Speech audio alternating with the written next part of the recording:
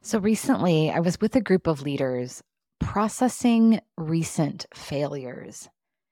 And as leaders shared, I noticed that multiple stories revolved around receiving challenging feedback.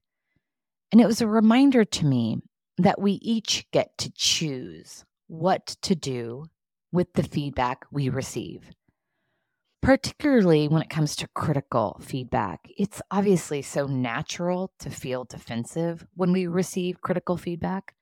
And while absolutely, and hear me on this, feedback can be such a gift, it isn't always. It can be detrimental if we internalize or personalize it, or take on feedback from someone who doesn't know us or whose feedback is misguided.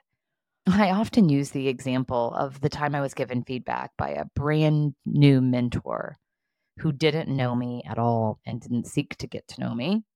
And his feedback was he encouraged me to lower my voice in the board meetings that I was presenting to male board members. He said that the tone of my voice was off putting and made me lack credibility.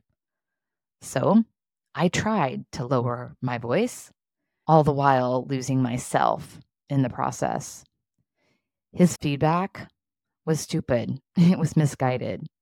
That feedback is not a gift. It's actually an insult and doesn't deserve any attention. However, just last week, I received really valuable feedback from a team member. I often get so excited about ideas and our direction. And the feedback was sometimes it's hard for team members to share concerns because of my over enthusiasm. So it's helpful awareness and something I need to be cognizant of. I love my team member and I'm so grateful for her feedback.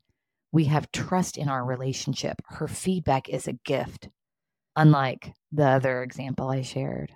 So here's to thoughtfully responding to what you do with the feedback you receive because you get to choose what to do with it. What a great way to take care of yourself and ultimately each other.